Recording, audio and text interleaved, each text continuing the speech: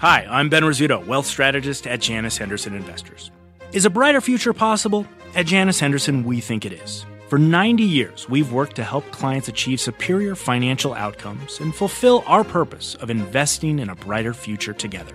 We know that this means our thinking and our investments are helping to shape millions of futures. At Janus Henderson, we are committed to helping you invest in a brighter future for the next 90 years and beyond. To learn more, go to janushenderson.com. Live from the NASDAQ market site in the heart of New York City's Times Square, this is Fast Money. Here's what's on tap tonight. Done deal with just hours left before the kickoff of Monday Night Football. Charter and Disney strike an agreement to bring ESPN back to millions of Spectrum customers. But has broadcast TV really dodged a bullet, or is this the beginning of the end for the bundle? Plus, Twinkies and jam, two staples of the grocery aisle, announcing a $5 billion+ merger today. What it could mean for snack foods and how the weight loss drug phenomenon factors in. And later, China versus Apple, the nationalist campaign being waged on social media in Beijing, and how it could deal a blow to the world's biggest tech company. I'm Melissa Lee, coming to you live from Studio B at the NASDAQ market site. On the desk tonight, Tim Seymour, Karen Feinerman, Dan Nathan, and Guy Adami. And we start off with football fans breathing a sigh of relief ahead of Aaron Rodgers' New York Jets debut. Disney and Charter inking a deal to end a blackout that was keeping ESPN and all of Disney's cable and linear channels blacked out for all Spectrum customers in New York and around the country. Shares of both stocks higher today, but who came out on top in this deal? CNBC's Julia Borson's got the latest. Julia. Well, Melissa, sources on both sides are describing this as a win-win. Disney and Charter calling it transformative, calling this deal transformative as it combines linear TV rights and also digital distribution. And it gives new appeal to Charter TV's business while at the same time dramatically increasing the reach of Disney Plus with ads and also Disney's payment for that app. Now, Disney Plus ad-supported tier will be included in Spectrum's TV Select video packages at what they call a wholesale arrangement for all of Spectrum's video subscribers. Now, ESPN Plus will be included in Spectrum TV Select Plus video packages, and when ESPN launches its direct-to-consumer flagship service, it will be made available to Spectrum TV Select customers as well. Plus, Charter says it will sell all of Disney's direct-to-consumer services to its broadband-only users. Now, Guggenheim, with a buy rating on Disney, writing, quote, "We believe that today's deal reflects a trade-off from linear economics, but positions both Disney and Charter to drive value amid the shift towards streaming in a digital future." So there are some signs of the bundle certainly getting skinnier. Charter is dropping some of Disney's smaller channels, including Freeform and Disney XD. But the benefit for Disney is far outweighing that because they're going to get new compensation for Disney Plus, and that reach, expanding the reach of Disney Plus with ads, also increases the potential for that streaming ad business. Meanwhile, Charter has a new appeal, all these extra access to apps, in order to hold on to its pay TV subscribers and retain that part of its business. Melissa? All right, Julia, thanks. Julia Borston on this deal. Is there really a win-win situation, Tim, as a shareholder of Disney, I ask you?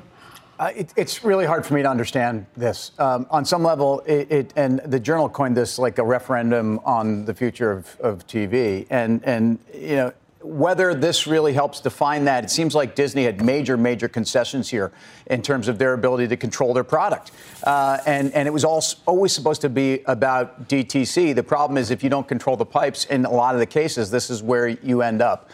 It does seem to me we learned a couple things. ESPN probably more valuable than it seemed yesterday. I believe that's one of the outcomes here. ESPN Plus appears to be more like garbage than it did yesterday. So it is a case where I just think Disney maybe finds that the broader distribution is the more profitable model. And again, it kind of gets back to the new form of TV. I mean, whether it's Netflix that started this with an ad-supported tier, is this kind of, that, by the way, very positive for Netflix. So if you think about it, maybe this is just linear TV 2.0. I mean, it's obviously not linear, but it does feel like people are ready to watch TV with ads, an ad-supported model, and that's where everybody wants to be again. Yeah. I think it's 6 of one, half dozen of another. It's not clear right now who won.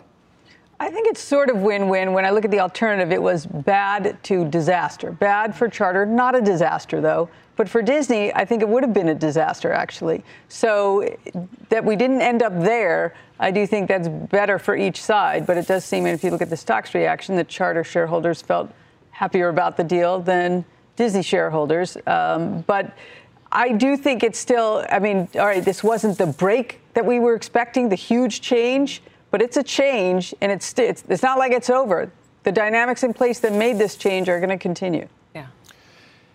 I don't know if it's a win-win. I mean, it just seems like 11th hour, needed to get something done. I mean, the way Disney traded today, it wasn't particularly, I don't know, all that inspiring. It opens on the highs, basically closes not on the lows, but around the lows. No bounce whatsoever. Didn't trade a lot of volume. Traded 25 million shares today. Typically trades 15.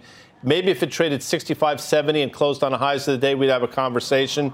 Charter is interesting. 11 times next year's numbers. They speak at a conference on the 13th.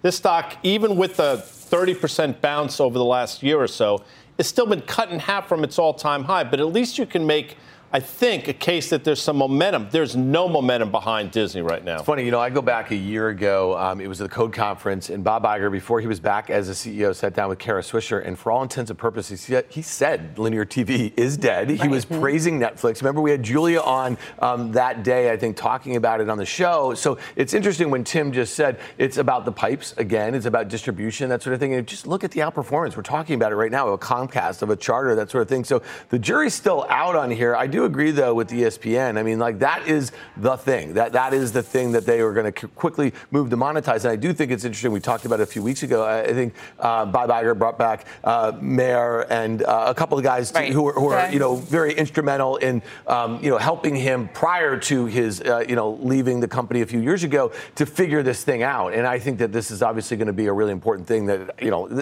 this move, whatever they do, I think really determines the future of this company as a media company. Exports. Yeah, I mean, I think it does underscore the weakness in terms of the offerings on ESPN Plus. I mean, you as a viewer were looking to watch U.S. Open on ESPN Plus, and were disappointed. So what is this? What is this package serving, and where's Disney's strength in the streaming business? It can't kill off linear TV at this point. Not that it wants to, but I mean that seemed to be sort of the inevitability, right? That people were jumping to, that this is going to be eventually the march to the end of linear TV. Hasn't really done that. There's a place for both, at least for now. Yeah, it was a tough weekend in my house for a lot of different reasons. I'm not even sure there is football in New York after last night. So let's be clear. I just think that the fact that we're talking about a Spectrum Plus bundle that's going to include content that Disney. I mean, on some level, that sounds really bullish. It sounds like, and again, the fact that we're going back to an ad-supported model when DTC and streaming, and we're going to charge, and we're going to have pricing power, was supposed to be the model. It's changing before our eyes, and that's something that kind of brings you back to the legacy player. So I realize that the content that Disney has, at least, I think the sports content is worth paying for. I want it. I just need to make sure I have it in the right vehicle, and I don't need the underwater basket weaving that also comes on someone that their dedicated offering. So. Sorry, I'm a little frustrated, but I mean, the bottom line is I'm frustrated with the stock. I'm frustrated with the sports. And I don't think we know right now, other than we know that Charter seems like they got what they wanted. Right. Is it really? I mean, don't laugh at me. Come on. Is it that on the Ocho? Is that when they do those?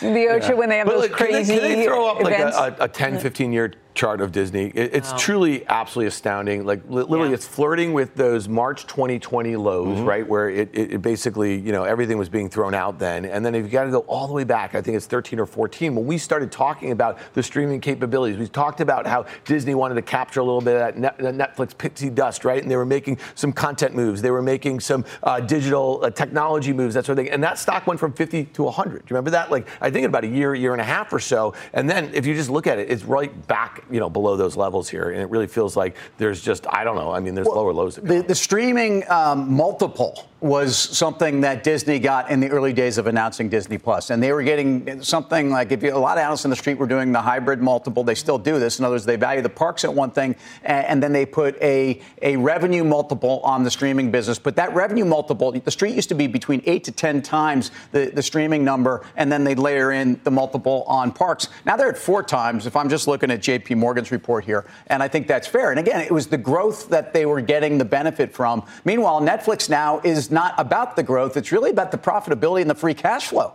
And that's something that's pretty extraordinary and what makes, again, their streaming business very different. So getting back to the stock reaction, if that is the case, do you think that any part of the valuation changes based on this deal? Because if the answer is no, then it's no surprise that Disney stock barely moved. I think the market told you I think the market answered that question today. I don't think, in my opinion, I don't think they're rewarding it at all. So I don't think it means, obviously it means something. In terms of stock, in terms of investors and traders, they don't seem to care about this. It's trading to me like this wants to have a 75 handle at some point, and then you have a day where it trades maybe 100 million shares and washes everybody out, and you have your capitulation moment. We haven't seen that yet. All right, for more on the Disney Charter deal, let's bring in media analyst Rich Greenfield of Lightshed Partners.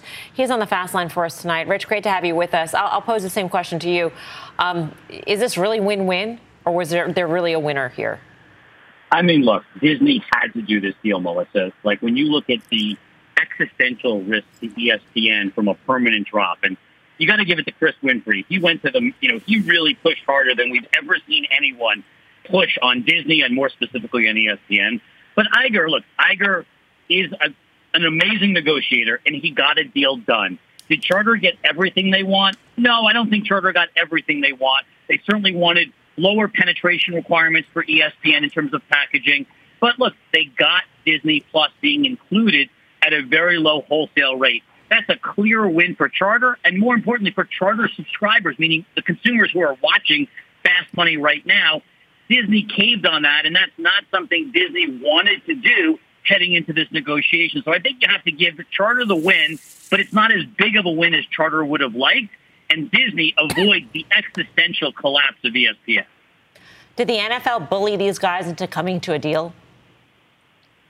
That's a really good question, Melissa. I don't know. I'd say every sports league, you think about it, Disney is wedded to, every sports league is wedded to ESPN, or the vast majority are wedded to ESPN, not to mention things like UFC as well. Everybody wants ESPN to survive. I don't think ESPN was viable if it lost all Charter's 14 million subscribers. I don't think you could recover from that. And so I think this gets you to survive. Obviously, there's still going to be significant financial headwinds. I would look at there's two choices. You had two doors for ESPN, bad and worse.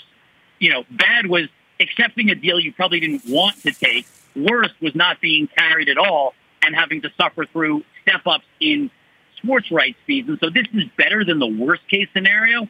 But I don't think – so the reason why you guys were talking before I got on about the stock's reaction, I think the reason the stock's reaction was muted is, this is not a clear, obvious, huge win for Walt Disney.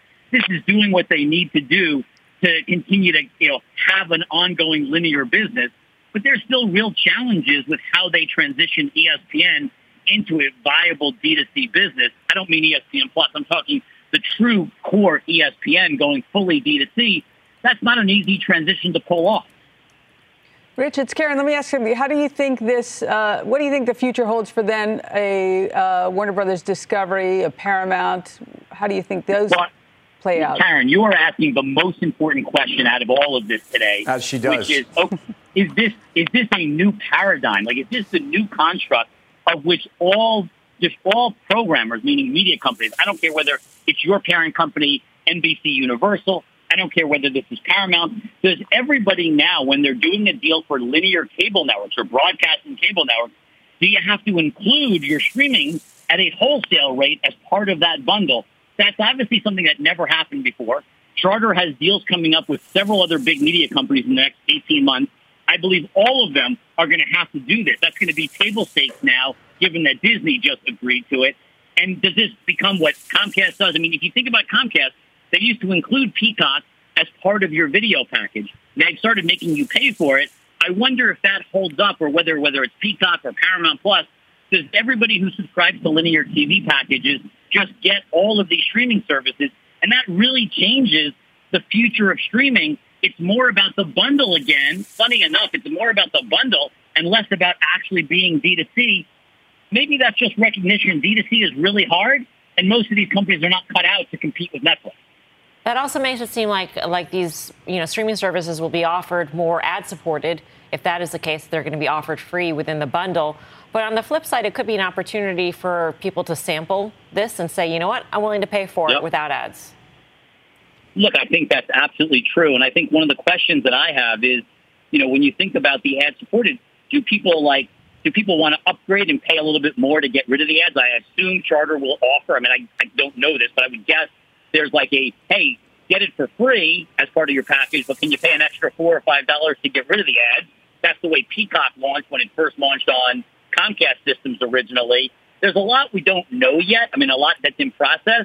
But look, I think the good news for the consumer is if you were already paying for the big bundle because you're a diehard sports fan, you're now getting more stuff as part of that. Your price is obviously going to keep going up, which is the negative. But at least you're not having to say, hey, I'm paying for Disney Channel in the bundle and I'm paying for Disney Plus out of the bundle. And if you think about what happens with Hulu, and Hulu probably gets included with Disney Plus over the next 12 months, this does seem to be a net positive for consumers as you look at it, forgetting about what it means for the companies. And I'm really curious whether every other company has to follow suit now. Rich, thanks so much for phoning in. Appreciate it. Rich Greenfield, Lightshed Partners. Guy, how do you think about this? I think it's Disney to me, you wait for the capitulation. You haven't seen it yet. Charter seems to have some tailwinds. The stock's rallied 30-something% from the low, but I still think it has some room to the upside. But I think Tim mentioned earlier, Netflix is the clear winner still. It's Netflix world, especially with this writer's strike. So sports great. Everybody's yay, Packers, and the Jets play tonight, and yippee. They don't play the Packers. Just kidding. But I mean, as disappointed as I am today, enjoy it while it lasts there, Jet fans. You might be in the same boat tomorrow. Why is Disney not a value stock, Karen? Debt, for one thing, right? I mean, and that's something in common with both Warner Brothers and Paramount. Debt. It's interesting that Tim was so frustrated over the weekend. And I know it wasn't just the Giants, but some of this stuff, it's getting really complicated. Okay, so like for instance, it used to be you sign up with Spectrum, you got your cable, you got your internet, you got your line. They put a box in there, and you got all the channels. You just like a la carte. Now you got internet. All right, so here's what I do. I have YouTube TV, and I get the Red Zone. I get all. I mean, now we have a lot more access to cool stuff that we couldn't get before. So if you wanted, the DirecTV, all access plan for NFL and that sort of thing, but then you have to go start picking off all these things, right? You know what I mean? And sounds complicated. A lot more complicated than most people want to do. They want to get back to the bundle. It really is. But somebody's going to bundle it. It's the streaming plus bundle with an ad-supported model, which is the same thing I have when I watch cable TV. I admit, I watch cable TV because there's three things I want to watch, including CNBC, ESPN, and news, and that's it. So. I mean, sometimes you walk into a New York City diner, you open the menu, it's like 12 pages long. It's really hard to make a decision. That's kind of what it is. Guy still gets a steak. No. I'll tell you. You went down the road, so I'll tell you what I get. Do you get? I know those menus: hot open roast beef, fries with gravy, corn if they have it. What does it mean? Roast beef sandwich with gravy on top? Thank That's you, not Melissa. on every menu. In the Army. That's not every menu. That's like, stop it, That's Tim, the greasy spoon in your neighborhood. Anyway. And a chocolate shake. We've got a news alert. Back to news on UPS. The company just announcing financial details of its contract with the Teamsters Union. Frank Holland's got the details. Hey, Frank. Hey, Melissa, those details just crossed, but important to note, UPS shares, they've fallen about 5% since July 25th when the Teamsters announced $30 billion in new money in a tentative deal with UPS that would eventually be ratified to avoid the costliest strike in the U.S. in the last 100 years. Today, as you mentioned, UPS released their take on the financial details. We also sat down exclusively with CEO Carol Tomé. It's not a $30 billion deal. It's a great deal for our people. It's a great deal for all the stakeholders. When I look at the economics of the Teamsters deal, the compounded annual growth rate of that deal is 3.3%. To put that in perspective, the yield on the 5-year Treasury today is 4.4%. And even if you look at the historical average of the 5-year Treasury, it's 3.7%. So we came in a number that was under a 5-year Treasury yield. That's pretty good. All right, well, we did ask again, but Carol Tomé would not release the exact cost of the Teamsters contract. However, UPS did say that 46% of the cost of the contract would be borne out in the first 12 months of that deal. And tomorrow on Worldwide Exchange, we will have the full interview with Carol Tomé on the Teamsters deal, on the holiday peak, and also the increasing use of AI and machine learning in their operations. It'll be a great interview. You don't want to miss it. Again, that's tomorrow on Worldwide Exchange. Melissa, back over to you. Frank, thank you. Look forward to that. Frank Holland. Was surprised to you, Karen? I mean, I didn't know the numbers would be exactly. I guess it's a little bit better than I thought. I like UPS here. I like Carol Tomei. Very good. I mean, she said we will not have a strike. She said that way before. Maybe she gave up some negotiating power, but I think it's better overall. I'm a huge Marissa Tomei fan. Spelling's a bit differently, but neither here nor there. 158. Go back to February of 21. Go back to last October. This stock has bounced from that level. I think it's trading 160. You have something to trade against, is my point. Valuation is okay. The stock has gotten whacked. This might be sort of a catalyst for the stock to trade higher in the near term. We've got some big union contracts to discuss. Yeah. And so, I'm not saying these may be apples to oranges, but they're not. Right. Coming up, we're watching Oracle in the after-hour session. That stock's on the move after reporting results. We'll bring you the details from the quarter next. Plus, Diamond not banking on banks. Why JP Morgan CEO isn't so optimistic about his own sector. Don't go anywhere. Fast Money's back in 2.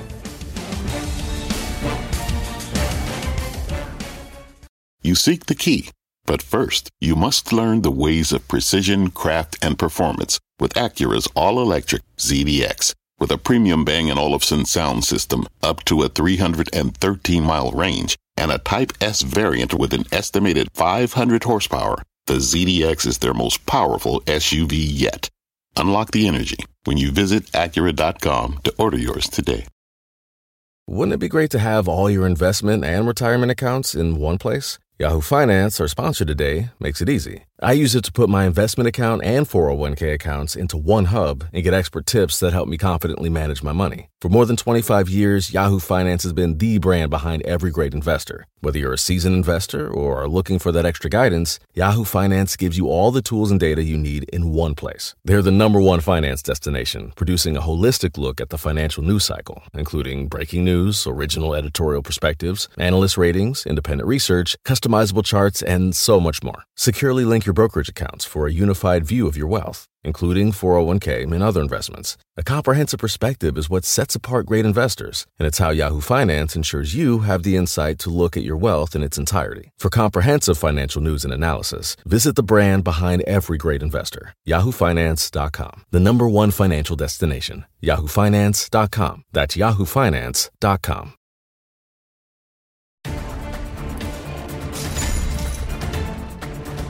Welcome back to Fast Money. We've got an earnings alert for you on Oracle shares at after-hours lows after the company's report. Let's get to Christina Partsinevelos for more. Christina. Well, Oracle's push into the cloud infrastructure business is what had many analysts excited for this earnings report, and exactly how Oracle's CEO started the earnings call, which is underway right now, pointing out that business, which is called OCI, grew 66% year over year in Q1. Sounds great, but that's less than last quarter. So it's already starting to slow down. Oracle is still ways away from Amazon's AWS, Google Cloud, Microsoft Azure in this category. And it's not just cloud, hardware, services, cloud licensing segments all came in lower than estimates and contributed to the slight revenue miss of $12.4 billion. Oracle CTO Larry Ellison spoke about future growth in press release saying, quote, as of today, AI development companies have signed contracts to purchase more than $4 billion of capacity in Oracle's Gen 2 cloud. That's twice as much as we had booked at the end of Q4. For guidance, it was going on just as I came downstairs. I just heard the CEO, Safra Catz, say that total Q2 revenue should grow about 3 to 5% in constant currency. And that means a non-GAAP EPS should also increase about $1.27 to $1.31, which is a little lower than the $1.33 adjusted estimate, and probably why we saw the stock just drop even more from that 4% negative level to now 8% lower. She talked about CapEx spend being very similar in fiscal 2024, but still, all of that information, not enough to get this stock up. Yep. Christina, thanks. Christina Partsinevelos. Slowing growth in a key growth area at a time when the stock is up 55% year to date, Guy. Right, exactly.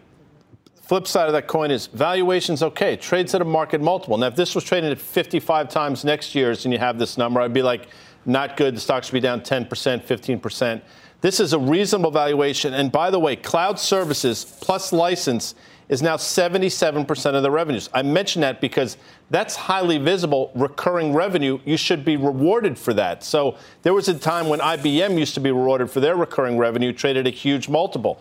Oracle's not enjoying that for whatever reason. The stock's had a huge run, but I think it's overdone to the downside. Well, it's interesting. If you go back and look at June, the gap there, and so when the company reported and they guided and they were talking about some of the great trends here, and obviously this is a company that's going to benefit off this, a much lower base than some of their larger competitors. Some of those growth rates that they just had up there are kind of eye-popping, but the stock is rallied 15% in the last month. So when you think about the multiple that Guy is speaking to, it's also very expensive for this company that doesn't have the sort of scale that many of its competitors do. So when Larry Ellison's on there, and I was looking at the press release also, he says, is this one of the biggest, technological shifts? Yeah, maybe with an exclamation point, not a question mark. Okay, right. So they have to speak this way. But if the growth rates are not, if they're decelerating, that's what we saw out of Q2 earnings and Q3 guidance. That's why some of the companies that had these huge springs, sold off a bit. This stock's up 100% in the last 12 calendar months. Okay. I mean, what do you want? I mean, in their last quarter, they were up 18% or so in terms of constant currency sequentially. And this was a pullback, but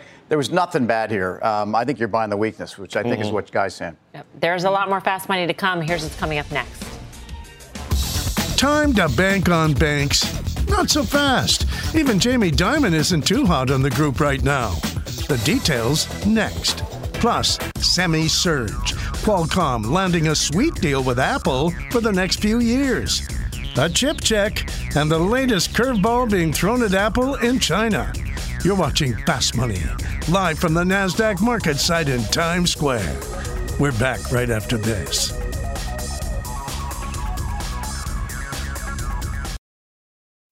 What's on the horizon for financial markets? At PGIM, it's a question that over 1,400 investment professionals relentlessly research in pursuit of your long-term goals.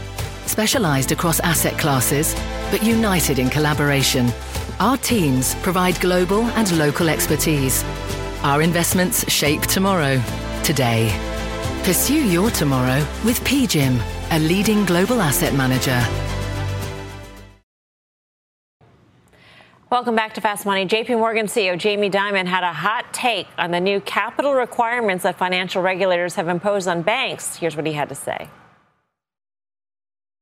Honestly, say, do they want banks ever to be investable again? I look at my money. I'm not going to sell my stuff like that. I think we're going to navigate it. I wouldn't be a big buyer of banks. Look, I'd be no better than equal weight, whatever you call it. Dimon was speaking at the Barclays Global Financial Services Conference in New York earlier today. His comments come as big banks remain deep in the red for the year. I'd love to call up the JP Morgan bank analyst and see what he has to say about Jamie's comments. What do you have to say about his comments? Well, if he's equal weight, I think looking at the last proxy, I think he had about $1.2 billion worth of stock. So I don't know where the rest of it is, but I think, it's kind of in his he's sort of talking his book in that he wants to say to regulators, look, you're making this business so difficult that that's going to be bad for the economy. And for a long time, he said, if he were a private credit lender, this would be great for him because the regulators are driving the business away. Nevertheless, I'm long JP Morgan. Of course you are. Yeah. As you should be. But when he said, listen, I get it, tongue in cheek to a point, but he chose to say it as well. And he's saying a lot of the same things we've been saying for a while. Regulation is coming. Value, you should not be paying a premium for a lot of these stocks. On top of that, you wonder, what is going to be demand for credit going forward? What does the environment look like? I don't think it's necessarily favorable for banks. Well, I think this is a credit discussion on the consumer level. Mm-hmm. And so we're throwing around numbers. We do it all the time these days on this desk. And, some numbers I was looking at this morning in terms of debt. Essentially, debt servicing as a percentage of household income is now at a level it's not been since June of 2008. And at 4.3% of the take-home salary. I mean, it starts to become an issue where you wonder. I mean, banks are always, let's sell first, ask questions later. And as it relates to the consumers, as it relates to credit, look at Citibank trading through the SVB lows. Mm-hmm. Citibank, like the fourth largest money center bank in the world, and it's trading as if there's a big problem. So Jamie's right when he characterizes the banking sector in terms of, and if you look at global banks, I mean, European banks trade at 0.6 times price to tangible book with about a 6% dividend yield.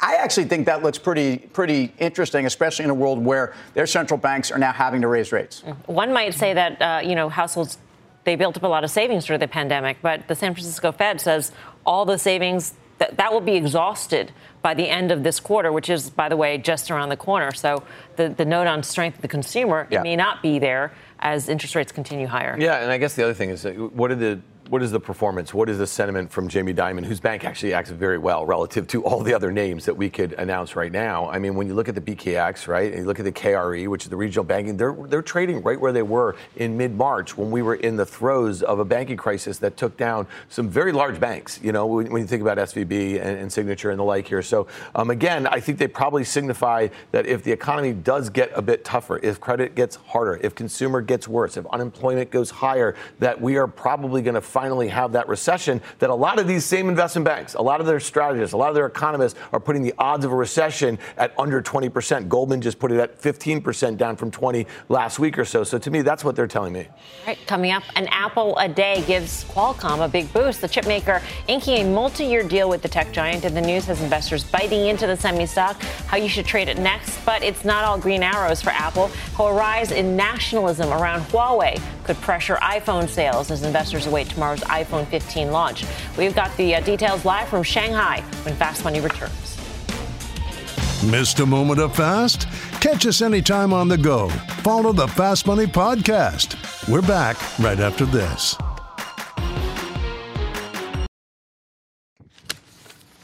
Welcome back to Fast Money. Stocks kicking off the week in the green. The Dow jumping 87 points, the S&P up nearly 0.7%, and the Nasdaq leading the charge up more than 1%.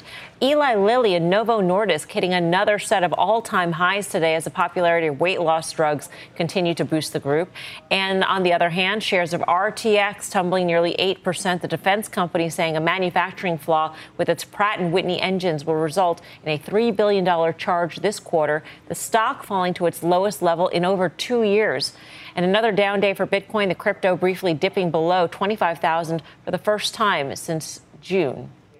And Qualcomm shares jumping almost 4% today. Chipmaker extending its agreement with Apple to provide 5G modems for its smartphones into 2026. This as Apple is set to unveil the new iPhone 15 tomorrow, which will reportedly have USB-C charging ports, titanium casing, and improved cameras. Big deal for Qualcomm, because that was always a question mark. It should have been. Yes, it's a big deal. Mm-hmm. The stock has been hammered over the last, you just look at it over the last 6 months, 9 months, down significantly. You think an announcement like this, given their valuation, the stock's easy up 10, 12%. Closed up, what? I want to say 3.5%. I mean, I don't think it's a particularly good performance. So good for Qualcomm, but we've learned historically, it's great to say Apple's a client, blah, blah, blah. Apple has a way of squeezing their suppliers, so maybe not as good as the market thinks. Yeah, it is a 22% customer, so it's important. And I think a lot of folks who are looking at Qualcomm and they're just looking how they've just missed different trends over the last few years that, smartphones are really, really important for them. 40% of their business is Samsung and Apple combined. It didn't trade particularly well. The one thing I'll say about Apple, it's interesting with some of the China stuff. I mean, when you think about it, Apple has been gaining share in the smartphone space in China. It's got about like 20%. I think that's up pretty significantly over the last few years. And some of this nationalistic stuff, I mean, I think we've been talking about this. It's really interesting. We always said it's going to be the last battle fought. I think the fact that the Chinese came out so quickly and were targeting Apple, it shows that they could get a lot more aggressive. But the flip side of this is they're still number 4 in market share in China. And I think this is a lesson that I think we're going to be talking about as it relates to EVs and other consumer products with U.S. names on them, too, over the next few years, especially if things get dialed up here. Well, there's no question. I mean, the news last week was Apple, and it was, whether folks at state enterprises could actually use the phone. That's not the news. The news is Huawei Mate 60. This was that they've been able to get around the 5G chip dynamics, that they've essentially created a phone with a chip in it that's Chinese made that allows them to do what they want. It's priced in the right space. And if you look at Android market share for the last 2 months, they've been stealing it. And Huawei has taken a 2 to 3 point share rise during that time. So I just think, you're going to continue to see this. I mean, it doesn't have to be Apple being outlawed. And I think we did the right job with that story last week, which isn't to say that's happening overnight. The state SOEs are, that would be 50 million employees or something massive. Yeah. So that was not the suggestion. The suggestion is part of it was just sentiment. Part of it was just the reality that Apple has devoted so much time, and the market share gains that they've made over the last few years have been extraordinary. But at some point, I think the phone's too expensive. I mean, those people who work at the SOEs, the state-owned enterprises, they make a higher salary than other people who work in similar urban areas. And so that's really a demographic that one would think Apple would want to keep. That's a exact demographic who would buy those higher priced phones. So it's just sort of the tip of the iceberg. But this sort of bundles up all of Apple's problems, which is really slowing revenue growth overall for their devices. Mm-hmm. Slowing revenue growth and a multiple that I think is just too high. So if this accelerates to the downside and it gets sort of not just kind of just government employees, but it gets broader and maybe a little bit more than a suggestion, that would really be terrible news. That doesn't seem to me to be priced in. Yeah. One thing, you could poo-poo this launch tomorrow, this Apple 15, but Guy, USB-C port. I love those USB. That's my favorite port. I mean, think about that. Think about that. It's better than the It's coming with a USB-C port. Can't believe it. I can hardly contain my enthusiasm. Look, take a look at me. For those of you on radio, it's just a stare. Sorry about that. Meantime, a new campaign taking root in China could spell more trouble for Apple. A surge of social media posts over the weekend drumming up support for Chinese smartphone maker Huawei over Apple. So what could this seemingly nationalistic push mean for the iPhone maker's business in China? CNBC's Eunice Yoon's got that story. Eunice. Thanks so much, Melissa. Well, the hashtag that's most popular is Huawei Rockets with 710 million views. Now, the argument is that Huawei technology must be taking off now that the U.S. government is looking into whether or not Huawei phones had breached U.S. export controls. State media and as well as Chinese media more broadly has been fueling this nationalism. State TV posted a clip that claims despite the U.S.'s extreme bullying, Huawei has risen. It's promoting the slogan, China chip, China heart. A nationalist outlet also calls the new Huawei Mate 60 Pro a Pearl Harbor wake-up call for the United States. Now, tech media are running polls that are pitting the Huawei phones against the iPhone 15. This one asks, would you give up your iPhone now that Huawei is back? Most answers tend to be pro-Huawei. Now, what we haven't seen is much discussion about the reported iPhone restrictions at government entities. In fact, the government has yet to acknowledge blatantly any of these notices. Melissa? Eunice, you've been there for a while. You've seen these sort of spurts of nationalism on social media before against other U.S. brands, and I'm wondering how this sort of compares in your view. Well, it's bigger in that it's targeting Apple, which a lot of people thought that wouldn't really be touched very much, just because it does, in fact, as you guys were discussing, employ lots of people. And also people do love the phones. And I think that's what's kind of interesting here is that despite this nationalism surge that we're seeing online, it's difficult to say whether or not that actually would translate into sales. In fact, there are some people who are commenting and kind of pointing it out a little bit before some of the comments disappeared, where they were saying, there's these polls, all the responses are pro-Huawei, but then why are the sales pro-Apple? Eunice, thank you. Eunice Yoon in Shanghai for us tonight. Just quickly, it doesn't have to be an outright ban. It can be what's known as a shadow ban, implication by the Chinese government, and Chinese citizens fall in line. Yeah, and that is what you get. And sentiment-wise, I mean, if you think about where Apple is in this country, Huawei is that national champion company, at least in perception. And the fact that this is a phone that's a much more affordable price point with technology that is being applauded. It's actually, this is breakthrough innovation without having to use the same technology to go 5G. It's getting you a synthetic 5G outcome. Yeah, and then, we've been talking a lot about NVIDIA, and we've been talking about where, a lot of those orders have been coming, and so a lot of them have been kind of sneaking in over the last 2 quarters in front of these bands and the like here, and I just think that if Huawei and some of the other chip makers over there are able to kind of replicate some of the advances that we have made or some of our guys, I think that these stocks are trading way too expensive. I mean, like the NVIDIA thing. So to me, I don't know. I mean, this is one that still confounds me. Coming up, it's just another Merger Monday. Delicious details in a billion-dollar junk food acquisition. Should you snack on these stocks, or traders are hungry for gains? First, Dojo the Mojo Tesla needs here. One big Wall Street firm thinks so. Those trades and much more when Fast Money returns.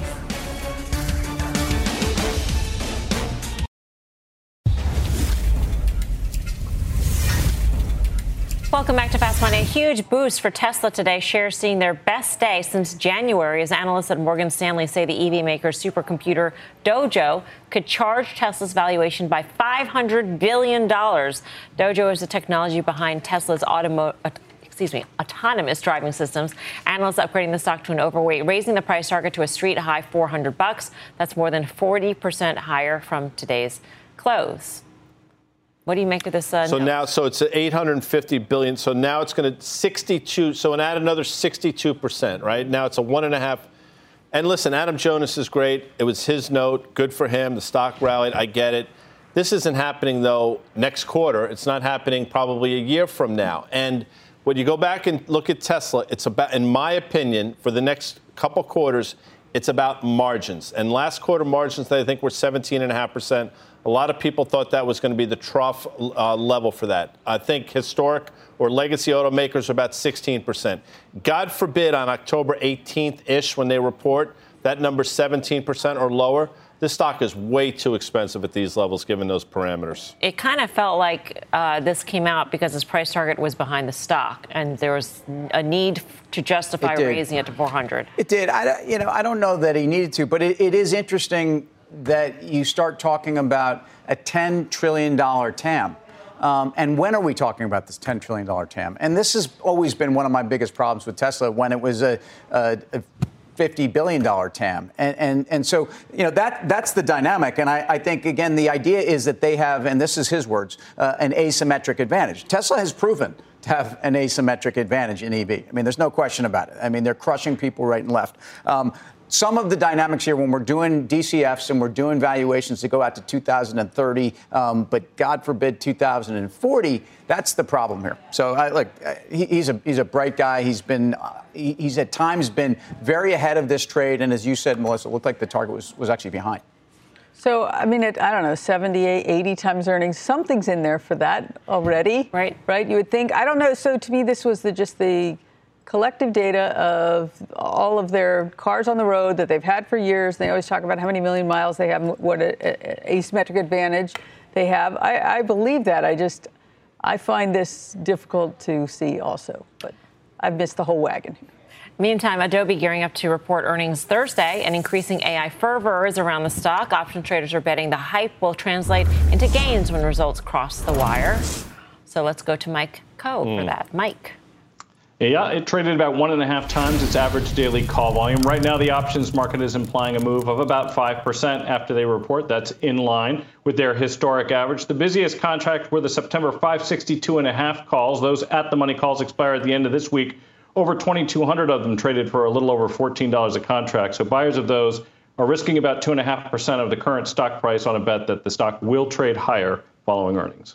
All right. Thank you, Mike. Mike Coe for more options action. Tune into the full show. That is Friday, 5:30 p.m. Eastern Time. Coming up, Twinkies getting a little sweeter today as the snack food brand's parent inks a mega merger deal. But could the weight loss drug craze take a little sugar out of the stock? The ultimate lunchbox trade is ahead on Fast Money.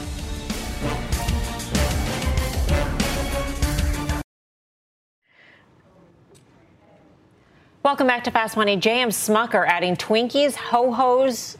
Excuse me? I don't think I've ever said that on TV. And zingers to its lineup, locking down a deal to acquire fellow snack food giant Hostess for $5.6 billion. Hostess stock soaring 19%, while Smucker's slumped 7%. Meantime, analysts at Morgan Stanley out with a note today outlining risks that widespread adoption of weight loss drugs pose to packaged food makers. Hostess named one of the top companies most likely to be adversely affected. So do Morgan Stanley's findings take some sweetness out of this deal? Tim, you love your ho-ho. Well, easy. Although, I mean, I'd like to do a would you rather on the difference or the ring ding versus the ding dong. Karen, I mean, do you? It's not really something I traffic think about? in. Yeah. Okay. Whether Hostess suffers from this or not, talk about one of the great private equity deals of all time when Apollo and Metropolis bought it for $400. I remember we were on the show that night and we were talking about things like ho-hos and yodels and things like that.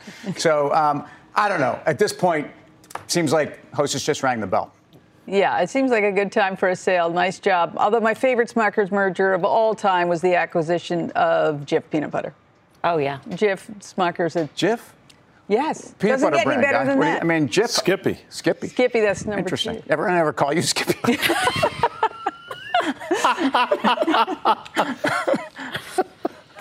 I actually.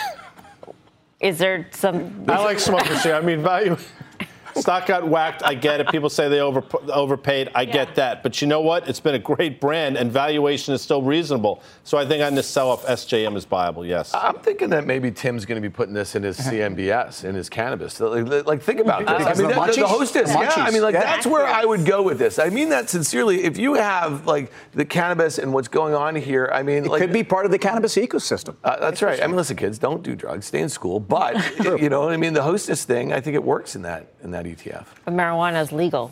Yeah. We're going to have the analysts on tomorrow, but I think this notion that if people reduce the number of calories they consume, they reduce the number of meals and snacks What's it do to Coke consume, and Pepsi?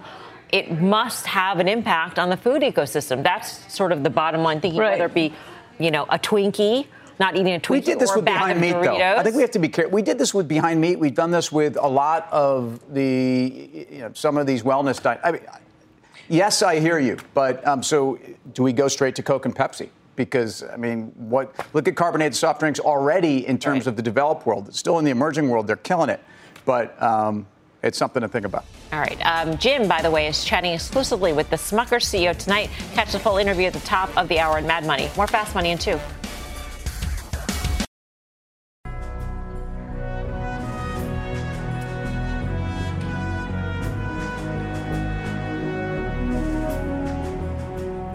Welcome back to Fast Money. Today marks 22 years since the September 11th attacks on America. As we leave you tonight, we want to remember all those who perished on that tragic day. Nearly 3,000 people lost their lives on 9/11 here in New York City, the Pentagon, and in Shanksville, Pennsylvania, where Flight 93 crashed.